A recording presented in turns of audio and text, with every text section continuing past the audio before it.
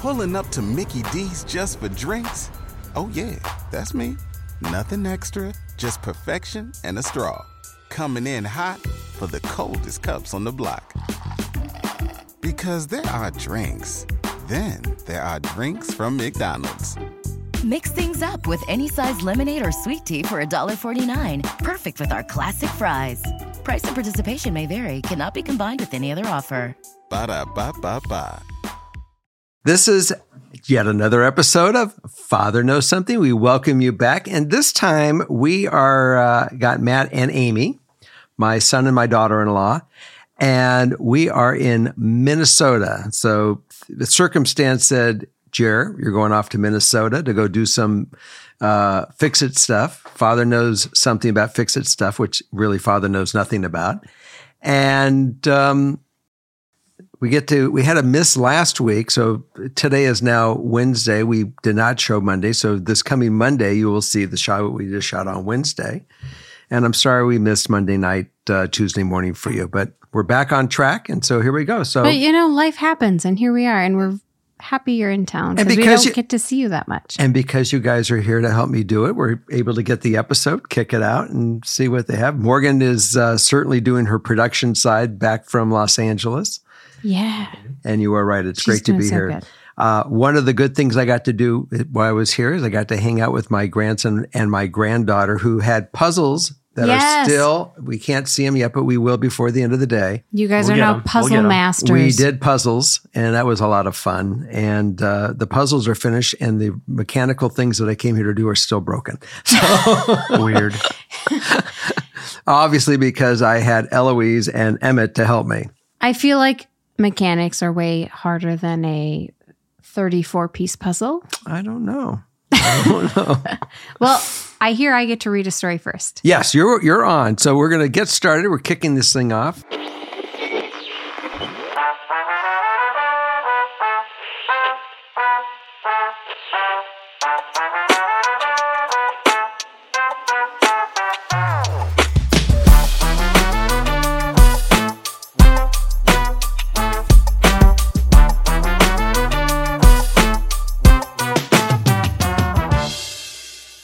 You're on. Perfect. I have not read this story. This is like a blind reaction from all of us. So bear with us, please. Those are my favorite when we don't know what the stories are. Okay. So we're going to start with story number 1.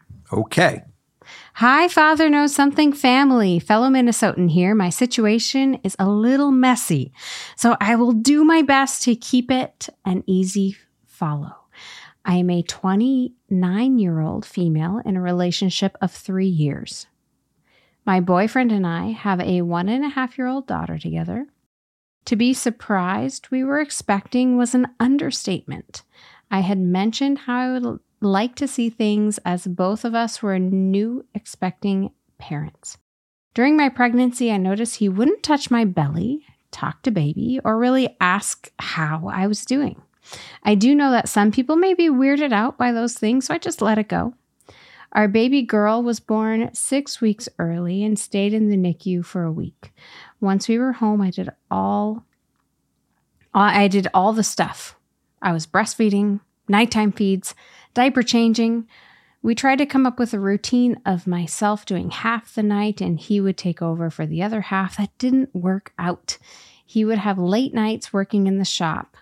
When he would be at the house, he was always sitting on the couch, while I would be doing dinner, taking care of baby, doing laundry, all the household chores.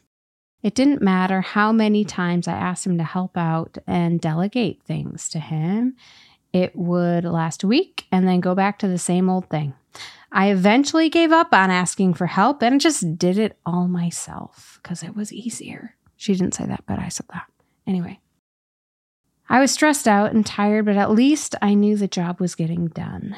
It would be me getting baby up in the morning and getting ready for daycare, getting myself ready for work, working a 10-hour shift, picking baby back up and getting baby ready for bed, repeat. It got to the point where I didn't have time to do his laundry and started making dinner for only myself. January 2023, let's fast forward here. I found out I was pregnant again. but this time I ended up having an ectopic. Oh, I'm so sorry. And had to have emergency surgery. After the surgery, I had a moment of clarity and I realized that this isn't what I wanted anymore. I shunned him out, looking for attention elsewhere, and I ended up cheating on him. I told him right after it happened and answered any questions that he had.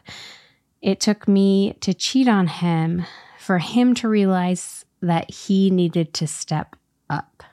We are currently going to couples therapy, individual therapy, and church. We have improved drastically, but this isn't where I want to be. And I don't see myself having a future with him. I need to do a lot of self-healing because I refuse to let go of the resentment and forgive him. I just don't know if it took me to check out now that I feel like I'm in a state of resentment and a state of no return, that it's okay for him to try harder and step up. The advice I'm looking for is I don't know whether I should stay and work on it or be done.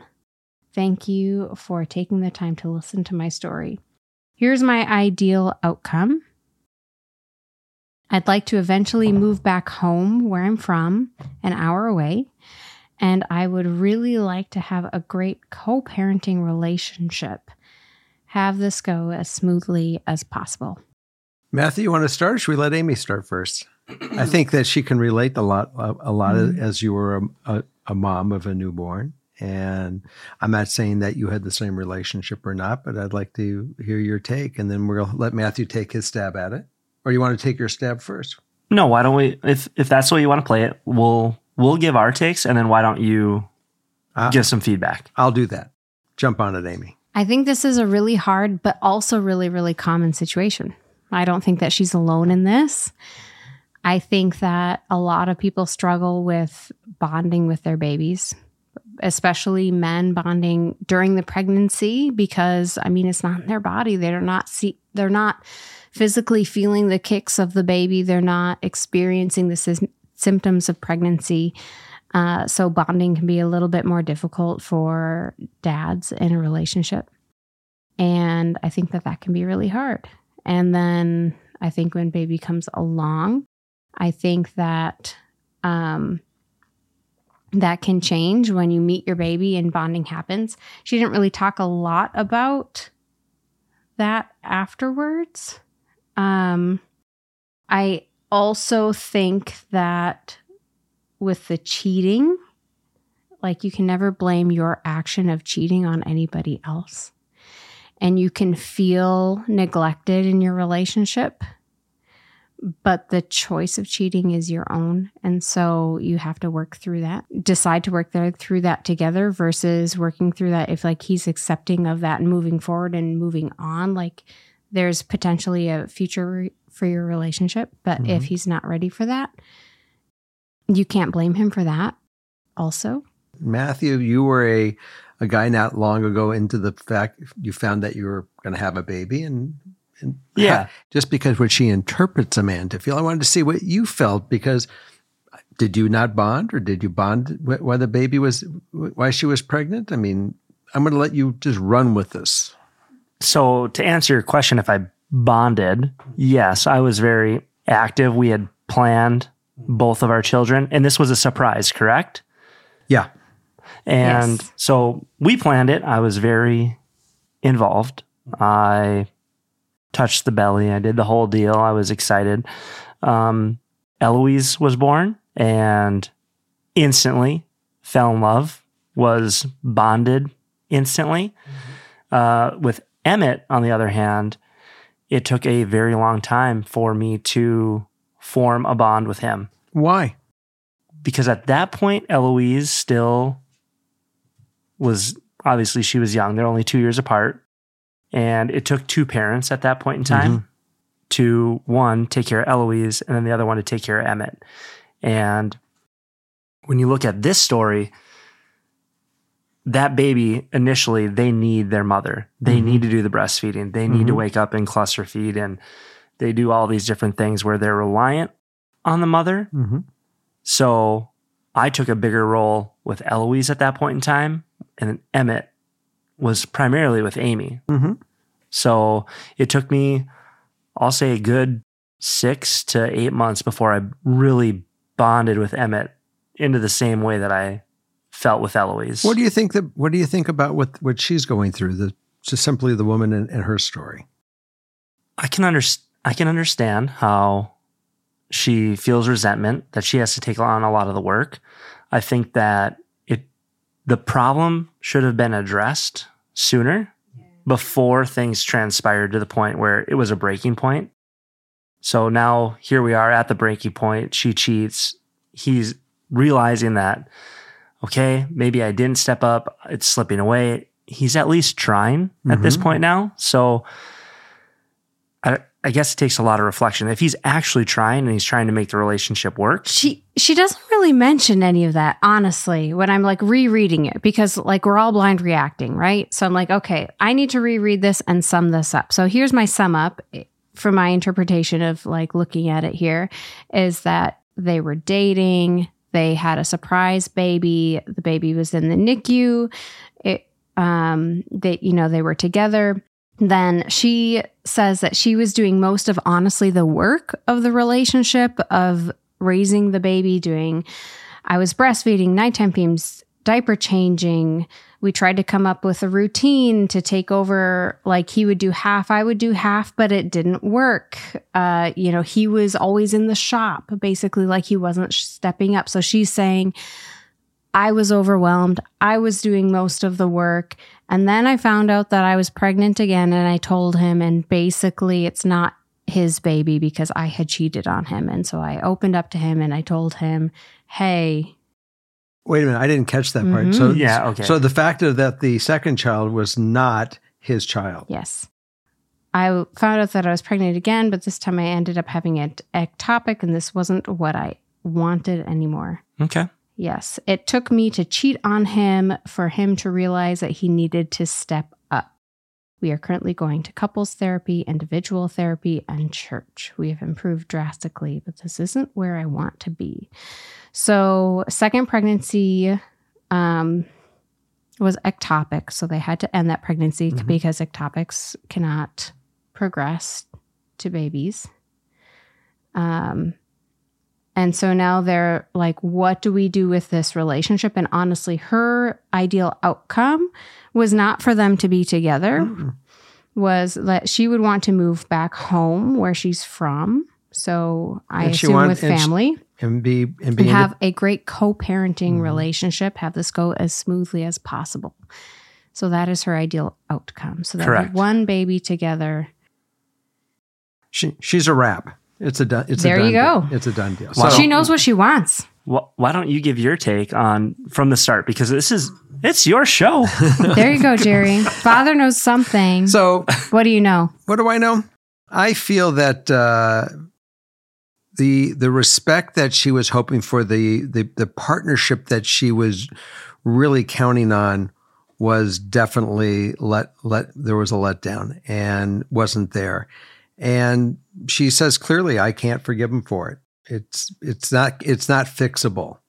And he, fortunately, he is trying to say, look, this was such a valuable thing. Our relationship is so precious. I'm sorry, the behavior of waking up and going to counseling and going to church and whatever they're trying to do, he's trying to participate. It might be just too little too late. It's going to take two to make this thing work. When he's gone, she may say, look, I'm happy. I've moved on with my life and this is where I want to be.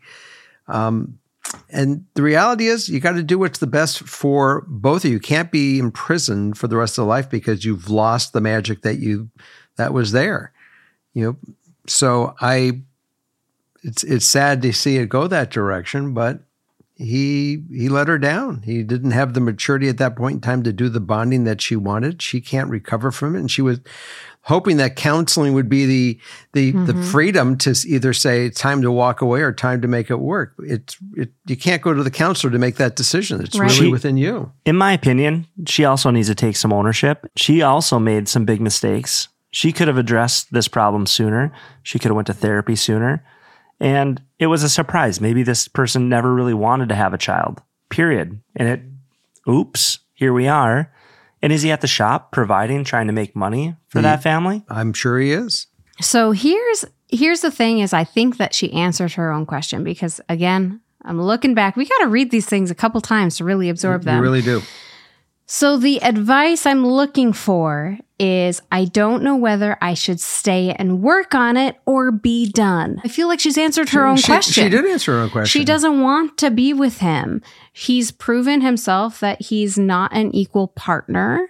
And so if she feels like he's not an equal partner, then yes, if she feels like she would get more support from moving back home and single parenting, I think that's really valid and that she can go ahead and do that. And if something should change in their future, look, I've seen many people go through a divorce or a separation or whatever it is and in their relationship. And 2 years later, they feel out, well, we both grown and we still have something magic here.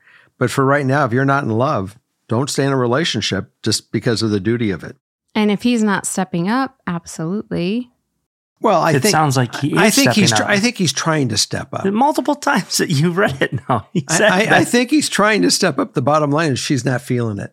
And if she's not feeling it, then they got to go through the separation until she either does feel it or she goes on with her life with somebody else or by herself or whatever direction that is.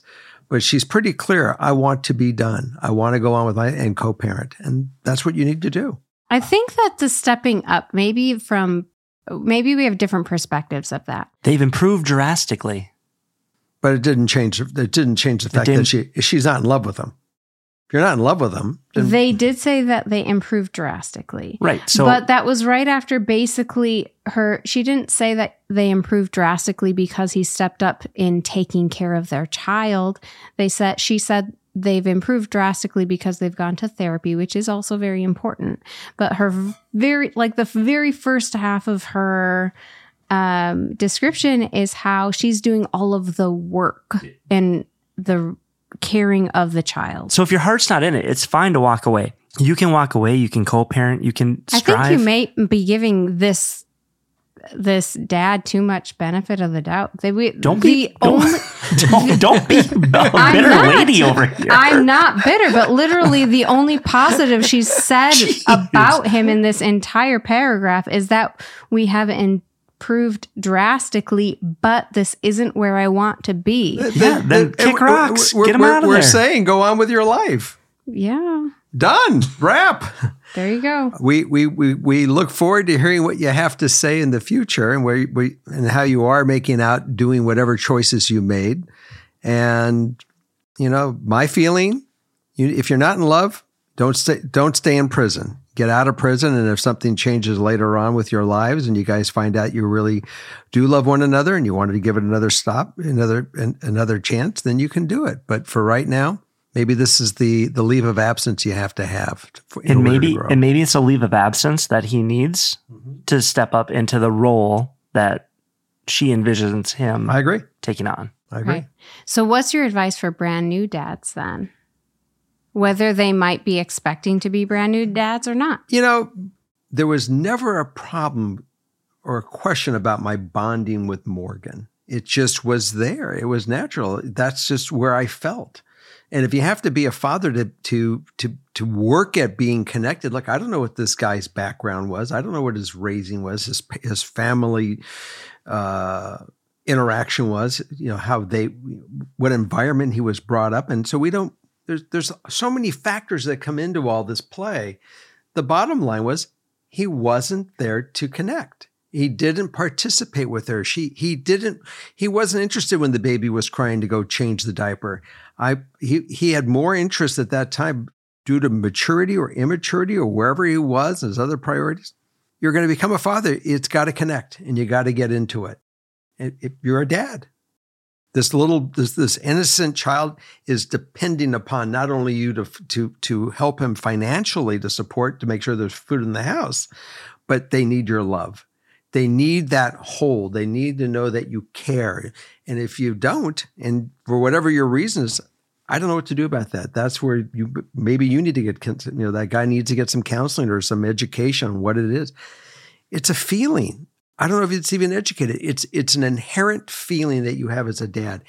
Eloise was born. he immediately connected. You guys were a partner when you had the second child. You had to deal with Emmett. He had his connection with Eloise. He took care of her while you were, full time, whatever it was with it. That's the way your dynamic worked. It's not that it's right or wrong. It worked. Which they had didn't work, and he lost her respect. And that is a problem. That only one that's going to ever get that back is him and her. Something's got to happen for that, whatever that magic was when they first met, where they conceived this child, to come back. Reality is set in, and it's a different gig. And so maybe bonding can look different for different people, because it absolutely looked different for me and Matt. When both of our kids were born, it looked different for me when Eloise was born versus when Emmett was born. When Eloise was born, I think I was under the impression that the heavens would open up and there'd be like angels singing hallelujah, basically, when she was born and put on my chest. And like there'd be this instant bond that I would know that she's my daughter and I'm her mom. And like there's going to be this like string that nothing can cut, right? And actually, in my conversations, especially with older mothers, interestingly enough, that's the perception that everybody told me. Oh, yes, absolutely. I instantly bonded with my baby. I love them. And basically, the heavens opened up and hallelujah was sung. And when Eloise was born, that didn't happen for me. I birthed her. And I was like, wow, that was crazy. That was an experience. They put her on my chest and I was like, holy shit, I have this baby to take care of now. She's cute. She's a baby. She's crying now. Now I have to take care of her and nurse her and do all the things. And then first time parents, overwhelmed. It is not uncommon. Maybe overwhelmed. You have no idea what to do next, where it begins, and what it all means, how to interpret it all. Right. And for us, for Eloise as my first, breastfeeding was a really difficult journey. And Matt was there every single step of the way, and he was really supportive. And I relied on him a lot. I don't know what I would have done without you, honestly, because things weren't easy. They didn't just flow. And they weren't easy not just at the beginning, but they weren't easy for the first month and the second month and the third month. Probably the fourth month was when breastfeeding started getting a little bit easier, but I legitimately, for months and months, was questioning every single thing. Does she have a tongue tie? Does she have this? Does she have that? Is this the problem? Is that the problem? What's going on? And I think that and she wasn't gaining weight as much as they had wanted her to, and so forth. And so because that was such a difficult process for both of us, and I was relying so much on Matt, I think that it was easier probably for Matt to bond with her because he was so needed. And I was having so many problems. So then Emmett comes along, this 9-pounder who got stuck on the way out, right? Who was an incredible breastfeeder. And we then at that point had a toddler to take care of at the same time as we had an infant. So I was divide and conquer. Emmett was mostly being cared for by me because I had the milk supply. Eloise was mostly being cared for by Matt. And so the bonding kind of reversed, where I had a really easy time bonding with Emmett and Matt had a really hard time bonding with Emmett. And Matt didn't bond with Emmett until he was over a year old. And so it takes effort. It takes work. It can be difficult for different people, but I also want to make sure that we don't put out there that bonding just happens and that the heavens open up in this beautiful parental children relationship. So true. And look, your first experience, you were first timer. You had no idea what to expect. The second time, you already had a little bit of being there before. So it does change that dynamic. So it's. And the most interesting thing is that you are not abnormal to a lot of women that are going through their first time with birth and going into breastfeeding, not have everything work. It's hard, man. There's no book on this thing. We always keep saying. Well, there's too many books, honestly. Well, yeah, but what advice do you follow? I think we've covered it. I think we got it. Okay. We got to move on. Yep. This was good. This might be a dual episode because we're That's We have a Midwest lot to say. married talk. Okay, let's go. We're going to move on to story number 2. Temple University is ranked among the top 50 public universities in the U.S. Through hands-on learning opportunities and world-class faculty, Temple students are prepared to soar in their careers. Schedule a campus tour today at admissions.temple.edu/visit. All right, everyone. Story number 2. Hi, Jerry, Justin, Holly, and Morgan, or guess, us. To start, I love both Father Knows Something and Two Hot Takes, and I have been listening for quite some time. Anyways, I'm not quite sure how to start, but I'm pretty sure I want a divorce. I'm 27 with 2 kids. We've been together since high school. Getting pregnant with the first kid not long after graduating. I know I can't give you 10 years worth of problems within a short entry. But I know I can't possibly be happy with feeling the way I do for the rest of my life. My parents are divorced, and a lot of my family mostly have had long-lasting marriages. He's always said he won't leave me or divorce me, but has noticed me being distant and asked me twice before Christmas if I wanted a divorce. I told him then that it was more of, no, if things change. I feel like for the last 10 years, I have repeatedly expressed my needs, but now I'm to the point of not caring anymore. Even at some points, just asking him to be nicer to me. It makes me so conflicted because on one hand, he does do things for me and is a good dad and is nice, but then on the other hand, he will turn around and make me feel crazy for having the same arguments over and over again. Different parenting styles, money, household chores, etc. I just have the fear of even expressing wanting out and hurting him and tearing up our family. I also fear judgment afterwards and literally just how to even live on my own. Ideal outcome? Maybe just a good way to bring the conversation up and how to present a plan of action in a reasonable way that won't turn ugly. Some words of encouragement. I'm a people pleaser and do not want to feel hated. Direct honesty. I don't think you can do anything better to build your relationship than to sit down and say, when we started our relationship, we had an infatuation which turned into love. That's why we got to where we are. But something has been totally abused from this day forward. And if we, at this point in time, we don't have that relationship, and if we can't somehow find it within one another to respect each other and to be able to get to that love again, then we do have to break up, because it's the only responsible thing to do if we're not happy. And us not being happy is not going to be good for our kids. So we need to work on each other and really seeing if we can find this. And if we can't, we got to be realistic about it.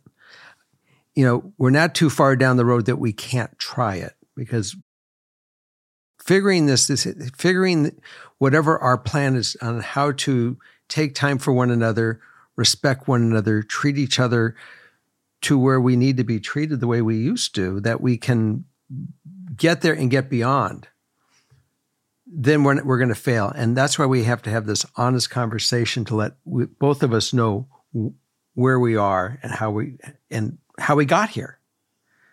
Because if we can't improve it, this is the time to call it. Now that would be the way that I would address it. And I'm not telling you to run to the divorce lawyer, and I'm not telling you to run to the family counselor, but look, people do say family counseling or couples counseling helps. Maybe they have a way of bringing out these truths so you guys can figure out how to do exercises to work on it. But it's all going to start within your conversation. So on that note, yep. She also added here, and because you brought it up, I'm going to read this. I also feel like in my head, I've made a decision. I just don't know how to follow through. I feel very checked out and have asked for couples therapy numerous times, and he continues to reject it. He, quote, didn't want someone else to tell him what he was doing wrong. He wanted to try to fix it on his own. I feel if we even tried it now, I don't know that I would give it my 100%. I've been to individual therapy and mostly did express my concerns with my marriage then too. Well, we're back to the same role play of the first, reading. If you guys lose respect for one another, and obviously you've lost respect for the relationship because he's not honoring the relationship, and you're done. It's a wrap. Sometimes when people separate, like I'm 65 years old. I've been in love a few times in my life. And there's times where the relationship broke away and the person or myself realize how much we really meant to one another. And we certainly have tried to see if there was something to work with that by itself, that we can resurrect where we want to be, because we do want to still be together. But right now, you don't even want to be together. You have an issue. And so maybe the responsible thing to do is because he's not going for something that you feel passionate about to try to help yourselves, and he's not interested. He certainly tried on his own, and it didn't work. He didn't succeed. You're not feeling better about it. That's clear. So I think that you default to your plan. And again, you don't have to make it a drag out fight. It's a conversation of two people that are being responsible to their relationship as they move forward.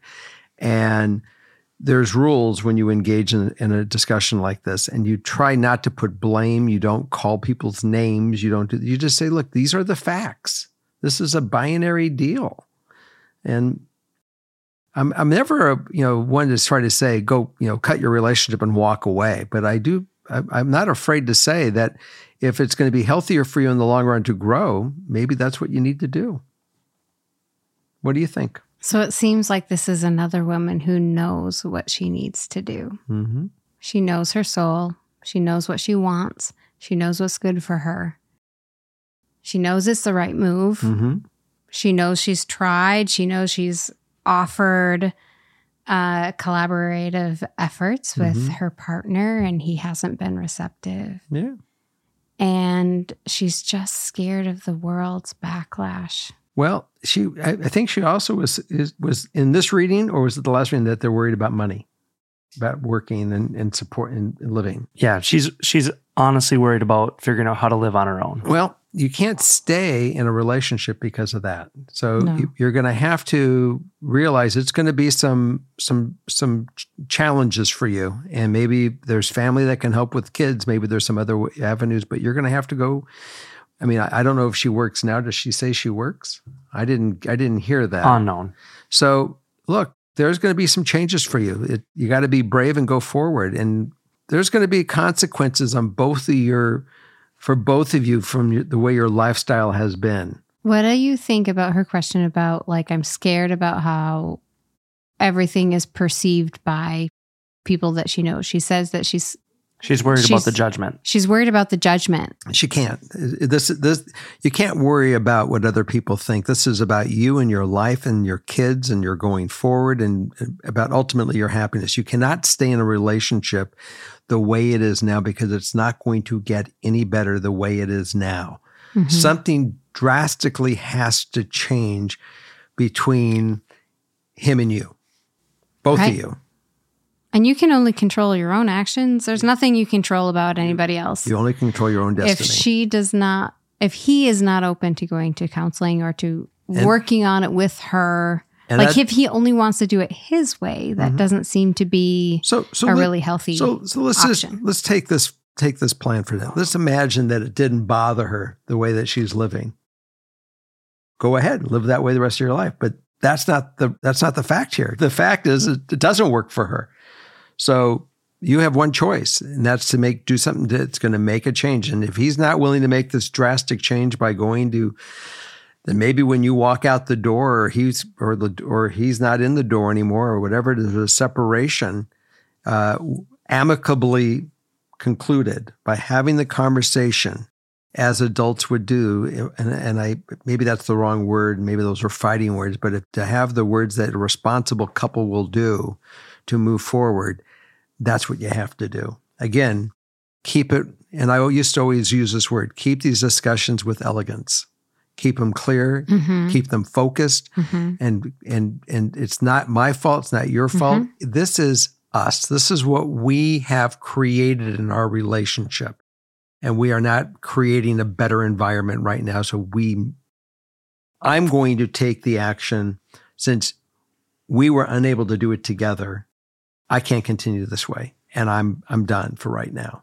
And no name calling. Keep your boundaries. Absolutely. Maybe write it down if you need to before you go into this discussion, because these can be really hard. I agree. Discussions to have. And it depends on who your co-participant is. It can get ugly. So that's why you really got to keep control by not letting yourselves explode as you're going through this. You just you got to keep it. It's not about being a fault. It's just about it's not changing, and this isn't working for me. And that's really what it is. If it's not working for me, it's not working for us. Right. And knowing your boundary and also making sure that as you go into it, like you're not going to be bulldozed. You're going to stick your ground. You're going to say what you need to say and have your feelings be heard because they matter and you matter. And they need to be respectful of that. And they might not be respectful of that. I'm going to give my 2 cents. Go. Do it. So I also think that this individual, the male, from the male side of things, yes, I don't think he's happy either at this point, because why else would he bring up divorce multiple times? So It's got to be on his brain that something is very wrong. Something in the relationship's not right. They both know it. So I don't know how long ago that this lady talked to him about going to couples therapy. And she said, I'm not sure if I could give it 100%. Well, are you truly sure? Are you truly sure that you want to give it up? Are you not willing to work for it?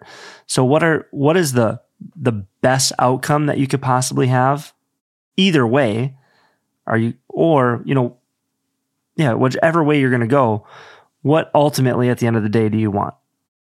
I think what she's saying ultimately, and it's really funny how people use hidden words and verses to really say that it's over.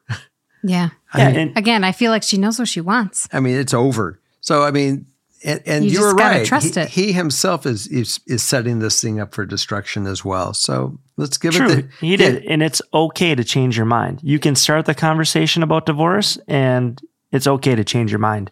You can bring it up and have a conversation about it and go from there. How many people have been divorced and got back married again? Quite a few. It's not uncommon. So look, if it's going to stick divorced or stick that you're apart, it was. Yeah. That's just the way it is. If you guys are able to save it, but at least you're going to face it, and you're going to articulate an absolute honesty. That is the key to all of this stuff. And it was a conversation we had before we started. It's honesty always prevails, and we have learned in our life in the last few years that the lying has got to stop in our society. We've got to be honest. It's just it's epidemic. And on that note, let's go on to the next story, number 3. All right, I'm passing it back. All right. Ooh. What number is this? Number 3. This is number 3. Let it rock and roll. This seems like it's going to be a heavy one. Okay. Because I haven't read it, but the first line is, am I enabling my friend while she abuses her kids? Hey, all right. Ugh. Let's go. Yes. Hi, Jerry, Justin, and Morgan, and also Amy and Matt. I added that in. Long-time listener, first-time caller. I wanted to start off by saying that I love 2 Hot Takes and Father Knows Something so much. The advice given by Jerry and all of you has helped me in my day-to-day life, and I appreciate having a dad figure so readily available. There are weeks I skip the podcast, so I save a couple up and have a marathon moment to myself. So thank you for being the dad we all need. You are welcome, and thanks for being there for us. I really want to get advice on a friendship that I've had since I was 15. I am now 28, female. My best friend, we'll call her Anne, lives in a small town in my home state. I moved after high school to go to school and never returned. Our relationship has stayed pretty consistent with almost daily phone calls, texts, FaceTiming. There are times we both do our own thing and don't even talk when on the phone, just enjoying each other's company. She has multiple kids and a couple baby daddies. She has a lower income and job hops quite a bit. She lives her life with no passion or drive and has the small town mindset on politics, race, religion, child rearing, etc. I have a decent career. I'm married and I have 2 beautiful children. We are absolutely in different stages of our life.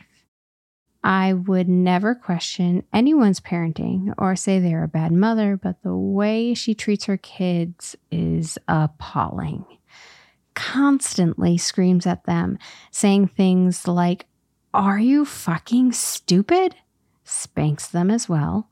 Passed an appropriate amount for small inconveniences and constantly tells myself and others, I can't stand these effing kids in front of them.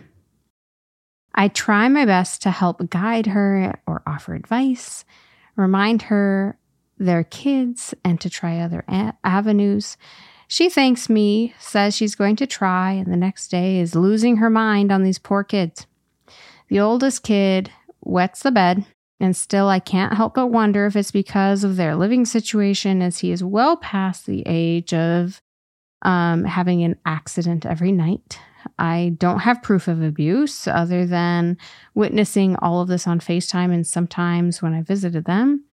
I can't stand the thought of sitting by and watching all of this happen, and I don't want to be an enabler. But what else can I do from states away? I want to cut the friendship because it's unbearable to hear how she treats them. And I would love to tell her how horrible these kids are treated. But then who will be there to calm her down in these situations?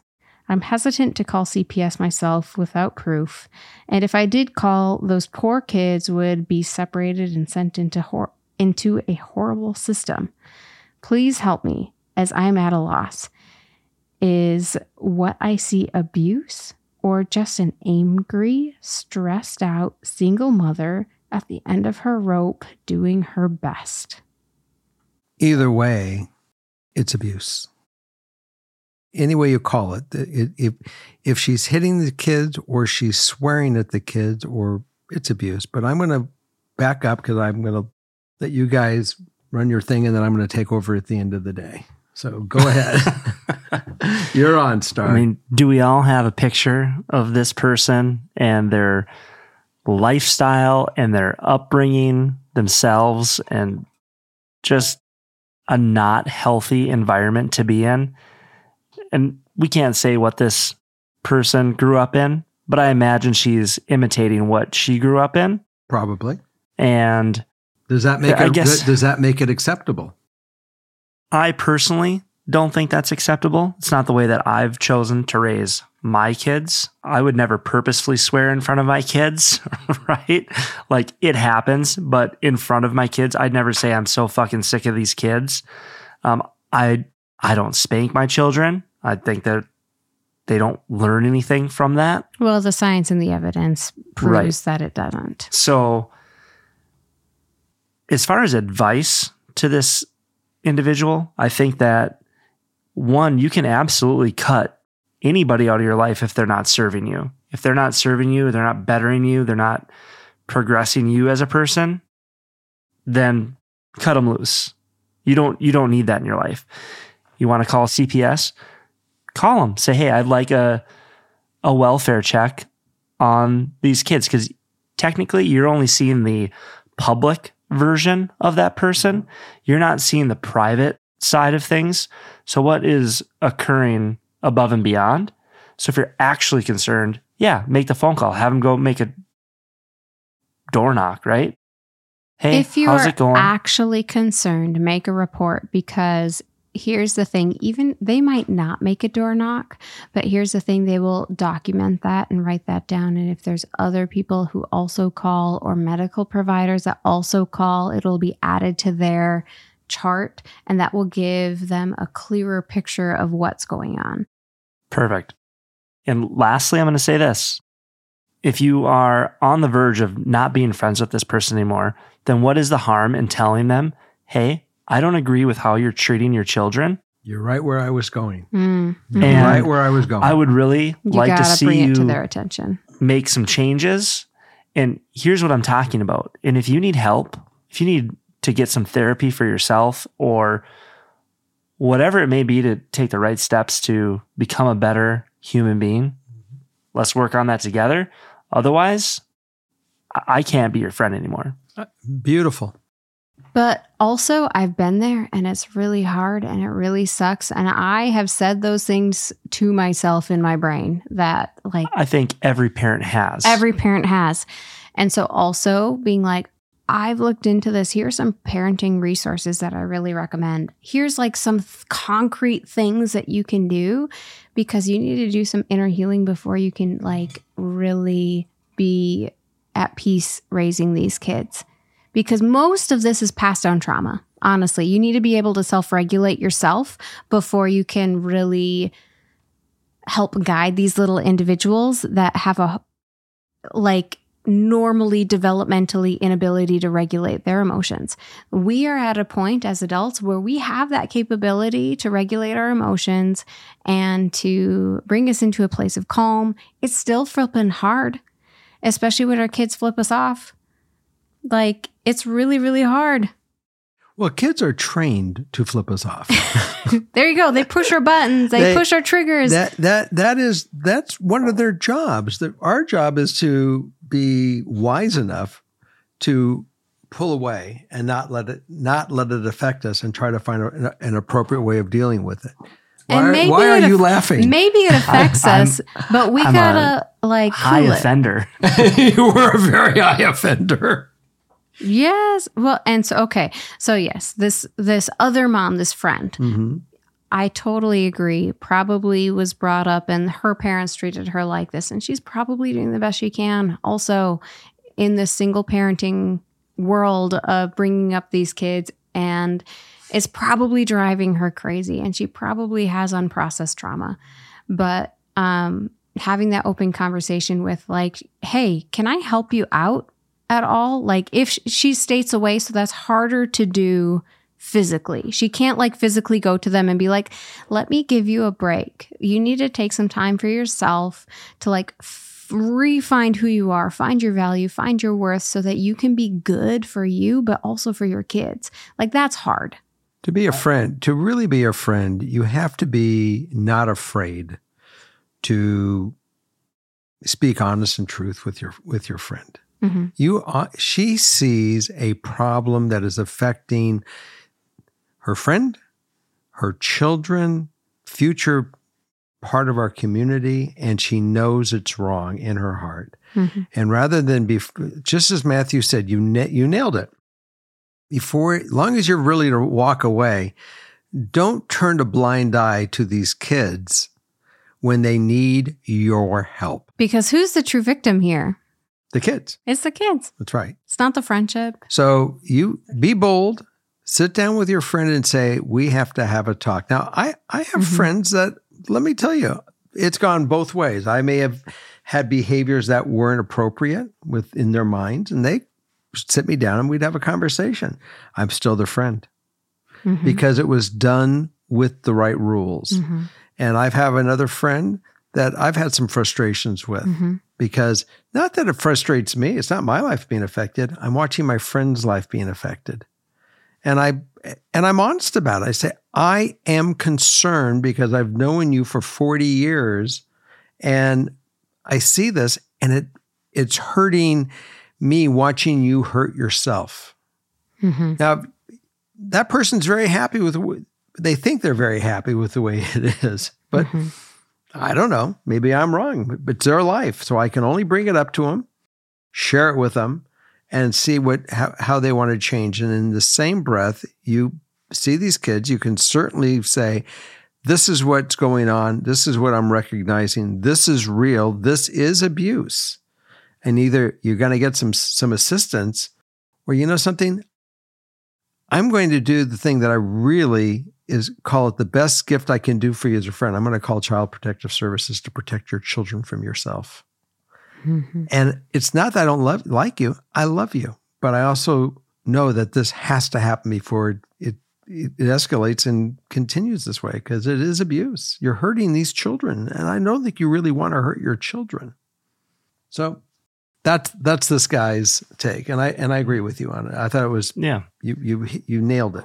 I guess my last point is going to be, I think the way that mother is acting is almost taking a very self-serving approach, that she still hasn't taken on the responsibility of, I have to raise these kids. I want to raise good human beings, where she's really only caring about herself. Like, I'm so sick of these kids. I should be, again, just my perception from the story, right? Is, I'd rather be out partying, or I'd rather be doing something else. I don't want this responsibility. And I don't know what their home life is like. That's why she needs some help. She needs She needs some assistance emotionally to go put some of this stuff in place. Yeah. The most concerning thing for me was when she constantly screams at them, saying things like, "Are you fucking stupid?" Spanks them well, passes an appropriate amount for small inconveniences, and constantly tells myself and others I can't stand these effing kids in front of them. So you have to realize, like, your comments in front of your kids, that's what they're growing up with. That's what is impressed upon them. That's how they internalize their self-worth.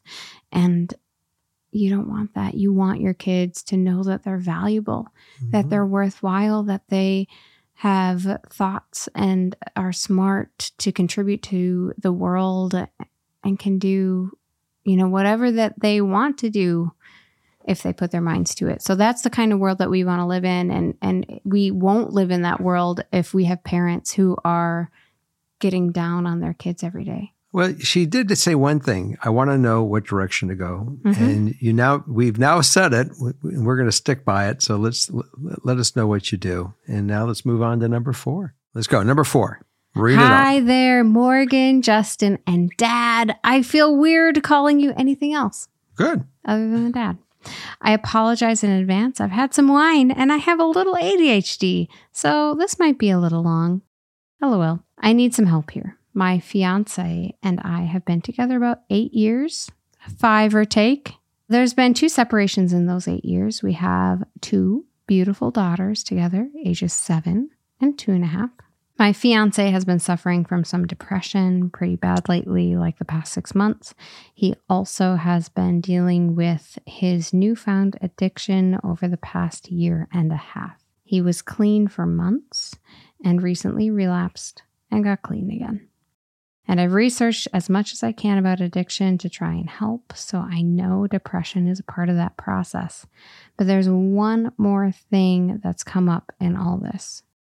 His father, who is supposed to be serving a life sentence for murder of my mother-in-law when my fiance was little.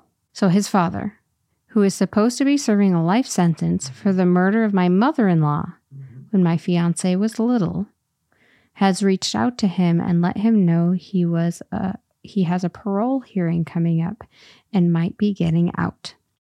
And on top of this, we have communication issues, which we recognize, and I know we need therapy to help us. But he is so against therapy and just expects me to be his therapist and vice versa.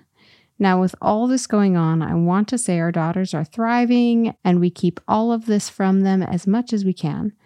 But it's come to a point where my fiance is almost mad at me for choosing to make sure our girls are taken care of over babysitting him with his depression and addiction.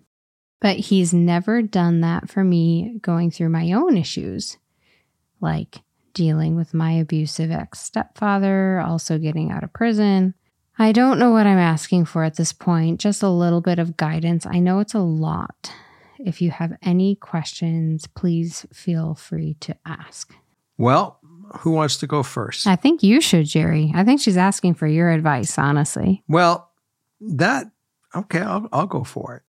As I'm playing all this, how could your fiance not have all the issues that have to be anesthetized going on in his life?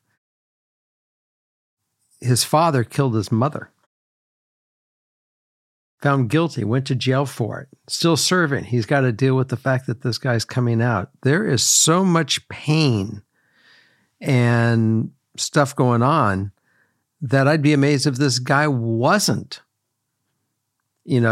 affected somehow.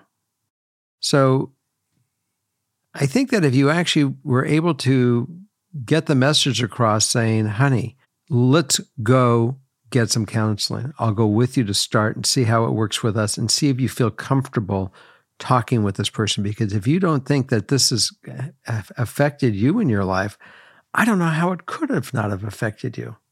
And yeah, I was abused and I'm affected by it. Because she said that her stepdad, her father or stepfather abused her. So I think that if you said, his and her trip to the psychologist, just so he got comfortable to see that when you walk in someone's office, they're not there to hurt you, but you can get to that comfort zone because no one's going to get any help from anybody without being comfortable. And you got to get there. I strongly feel that this is going to be in order for you guys to survive, especially because of his addiction.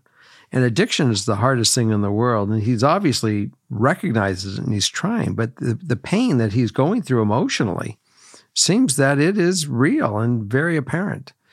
So I wish you luck to try to get him to at least cross that bridge to say, let's go see what it is. And we need it. And trust me that I'm here with you. And I know you're here with me, but we got to do this and see what happens. That would be the first step that I would try to do with this before anything else. That's what comes to mind right off the bat. I feel like coming and knowing, like coming to your partner and saying, hey, I know that this is going to be really, really hard, but I'm here with you and I'm here for you and I'm just here. I think that, counseling and therapy would probably be really helpful. You can't force anybody to it if they're not comfortable with it, but probably would be really, really helpful. But again, just like being there with them and being by their side during this really, really painful and really hard thing. That's the first step. There's a lot of stuff coming on. I mean, this is complicated. This is hard. So I really say we got to put this to the next level. And if you can get him to be comfortable and you can be comfortable, just going to talk to a professional, because you can say to him point blank, I know that we're each other's, we are each other's counselors, but we're not trained for this. No. Right. This is out of our pay grade. We need some assistance to try to process and how to deal with this so we can effectively in our life get healthier and be happier. So here's her ideal outcome is just to have some guidance from you, a father. My bio dad has never really been a huge part of my life. If Morgan came to you with this issue, what would you tell her? Exactly what I just told you. Exactly the same thing. So you got the dad thought, and I really do hope that you can sit down with your love and together, hand in hand, go to do this for yourselves. Matthew, what do you think? I will agree. Very complicated. I don't have a lot of experience with depression or addiction, so it's hard for me to speak on. But from what I do know, I guess I'll start with the addiction aspect, is that there's centers all over. There's recovery centers probably in your area. Duluth area here has RAD, Recovery Alliance Duluth. And I think that would be important to, if you are trying to conquer your addiction, or your husband is, to, if he's not willing to go there, I think it's still important for you to start making the connections to be able to give your husband that advice. So go to those centers, meet the people, find people that you think your husband would be able to connect with. And for her to have those connections to support herself, because to have a loved one in recovery is really taxing on a partner also. Right. So get involved with your recovery centers in the area. Find something that works for you. Find a group that works for you. There's some really great things about RAD in Duluth that it's not always abstinence from substances. Yeah. It's they create a program for you that works for you within your They life. meet you where you are. They meet you where you are. Yes. They meet you where you are. They provide support. They provide You got it. community. It's a really great program. Yeah. So that would be one of the things I would implement. And then pride is a really hard thing to swallow, but this guy needs to swallow his pride and get counseling. And it's hard to do. It's hard to admit that you have a problem, that you are going to become very vulnerable with strangers. But what's the worst outcome? You share all your vulnerabilities with somebody, or you lose everything that you have. Right. So I would set these boundaries. I would set some expectations, and ultimately, like, you need to think of yourself and your kids, and how deep does the addiction go, and how deep does the depression go, and at what point do you need to step away and think of your kids? Here's your mantra: get comfortable with being uncomfortable. That is my saying. That's your mantra. There we go. So there we are. There is the advice of your sister, your brother, and dad. There we go. So we are your family. So we keep us in the loop on how it worked out for you. We're going to number 5. Number 5. Number 5. This will be our last one, and then we'll do a Patreon. You ready? Oh, I'm ready. Okay, here we go. My 30 female husband, 32 male, told me 2.5 weeks ago that he was done with our marriage after 11 plus years of marriage and 14 years together. We also have 2 kids, 2 boys, 2 and 5. We've had our share of issues throughout our relationship, but I always thought we could work out anything. For the last couple of months of our relationship, I'd have to ask for affection. I understand this was probably an indicator that things were coming, but I was still blindsided when it happened. I've now moved out with our kids, but I don't know how to move forward. Some days I feel okay. Others, I really miss him. He was a huge part of my life for such a long time, and I don't know how to not want more than just a friendship and a co-parenting relationship. How do I move forward? How many years were they together? 14. 14 total, 11 plus marriage. How many children did they have? 2 kids. How can you not think that this is a huge part of your life? 14 years. How old is she? She's 30. 30. Half your life. So they got together when 16. he was 18, she was 16. Don't think that this is not a big curveball. I find it unusual that you did not know it was coming, because all the signs typically are there before, and your instincts say, hey, we got a big problem on our hand. So needless to say, this is where you are, and he's out the door. Life will go on for you. I will tell you that. I've had relationships that were long, and they broke my heart, and I will tell you that you're going to go through normal things of grief.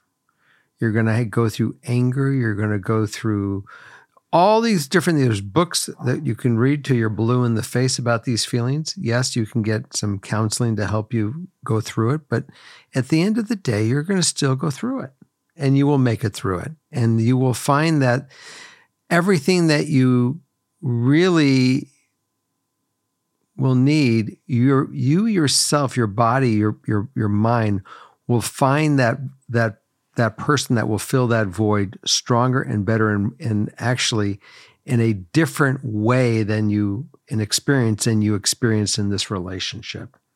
So I'm going to tell you honestly, don't give up.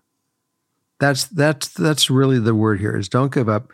Get up in the morning, get out of bed, put one foot in front of the other, even especially on the toughest of days, and recognize, yeah, I miss him. Yeah, but it isn't the healthy relationship that I really deserve and that I really need in my life going forward the rest of my life. and allow the people who do give you reinforcement in life and happiness to be a part of your day, and grow with things and find things that get out of your box. Go find things that you may really enjoy to go do. Maybe you'll go enjoy pickleball. You'll socialize. You'll meet new people. And meeting new people, and I'm not saying to go meet people to date, because that's not really what this is about. It's meeting people that will help you exercise your mind and enjoy your life and have fun with.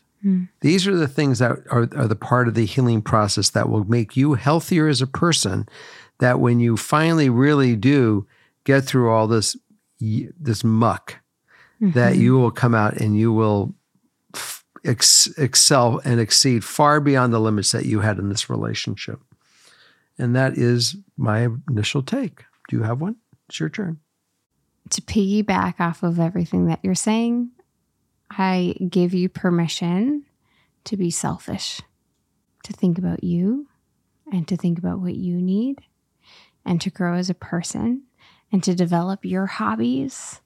I think when so many women are faced with divorce, it's a really, really hard thing, because for years and years and years, they've been investing themselves into a relationship, and they've been putting themselves into helping their other person, or being with their other person, or thinking about their other person or their family or whatnot. And that's all really noble, really wonderful things. But if your relationship didn't work out, it's not your fault. And maybe it just wasn't that the two of you were meant to be together.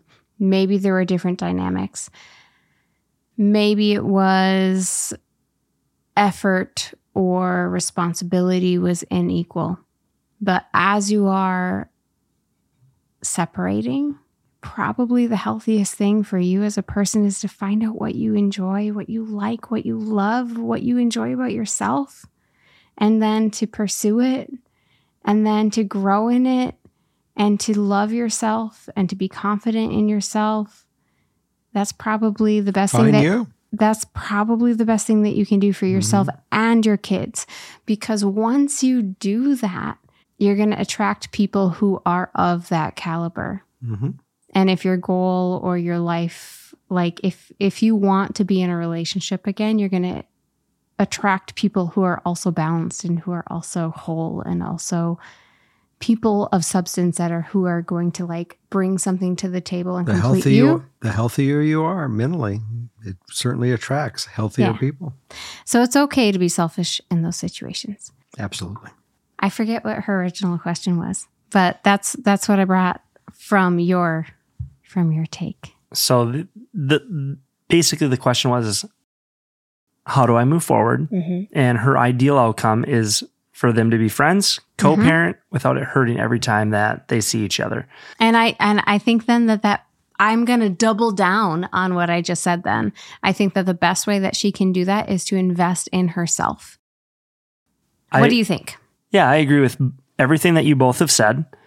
I think that this is an interesting story because we don't know why he left. We don't know what their share of issues were. We're not sure. We don't know a lot of the background info. Right. So I'm going to pose some questions is while you're doing that soul searching, ask yourself, what could have been better in my relationship? What could my partner have done differently for the next person that I'm going to be with? What could I have done differently? I feel like there's a big communication gap here that there were some major problems transpiring. And if you have open communication amongst yourselves, usually you're not blindsided. And OP did say that for the last couple of months, well, that she had to ask for affection. Well, 2 months, I mean, that's in the big scheme of things, that's not a long period of time. So there was something. She was feeling something. There was feeling something. There was something going on. Trust your intuition. You got to trust your intuition. You know when something's up. And like when you're feeling that, you need to ask the questions like, "Hey, is there something going on? What is transpiring here?" Yeah, be invested in your partner. And Absolutely. her ideal outcome was, again, for them to be friends, to co-parent without it hurting every time. Well, time may not heal all wounds. It may always hurt, but you need to, I feel, be able to come to terms with what transpired and move on and live your life to your fullest and take these in. I am an expert at this. All right, Jerry. Tell me your expert opinion. I am an expert on how to be in a relationship, be in love, thinking that person is the person of your dream. And at the end of the day, it didn't work out, and become amazing friends with them. You are an That's expert true. at that. You really are. I am the expert at this. So because I am an expert What at this. is the secret? What's the secret sauce? Secret sauce is first time to heal. Mm. Let it heal. Get beyond to the point where you realize and you truly accept that, look, you ever plant a lawn out in front of your house? What's that stuff in front of your house called? Dirt. Dirt.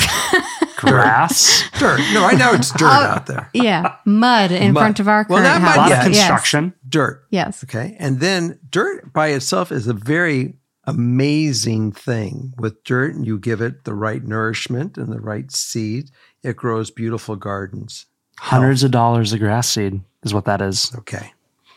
And then sometimes it takes water to do that, to mix it. But sometimes you just for some reason, all you still keep getting is mud. So what was your secret sauce fertilizer for your relationships, Jerry? Well, I think the secret sauce is just to recognize that together we made mud.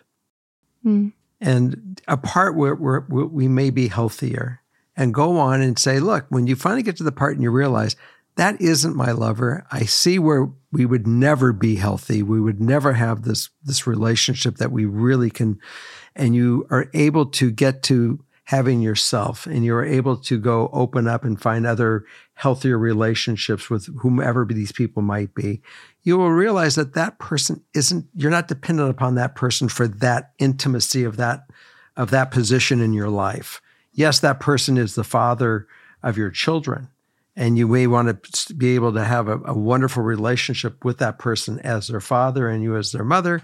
But together, you guys are better off apart, and you move on, and you don't care who they're sleeping with. You don't care what they're doing with their life. You're not jealous of that because you've come to terms that it wasn't right for me. And until you get to that part, that healthiness, that you're going to have your issues. So work on you. yeah. Work on you. Yep. So accepting who they are, accepting who you are, working on yourself and not expecting them to change. Exactly. Yeah. There you go.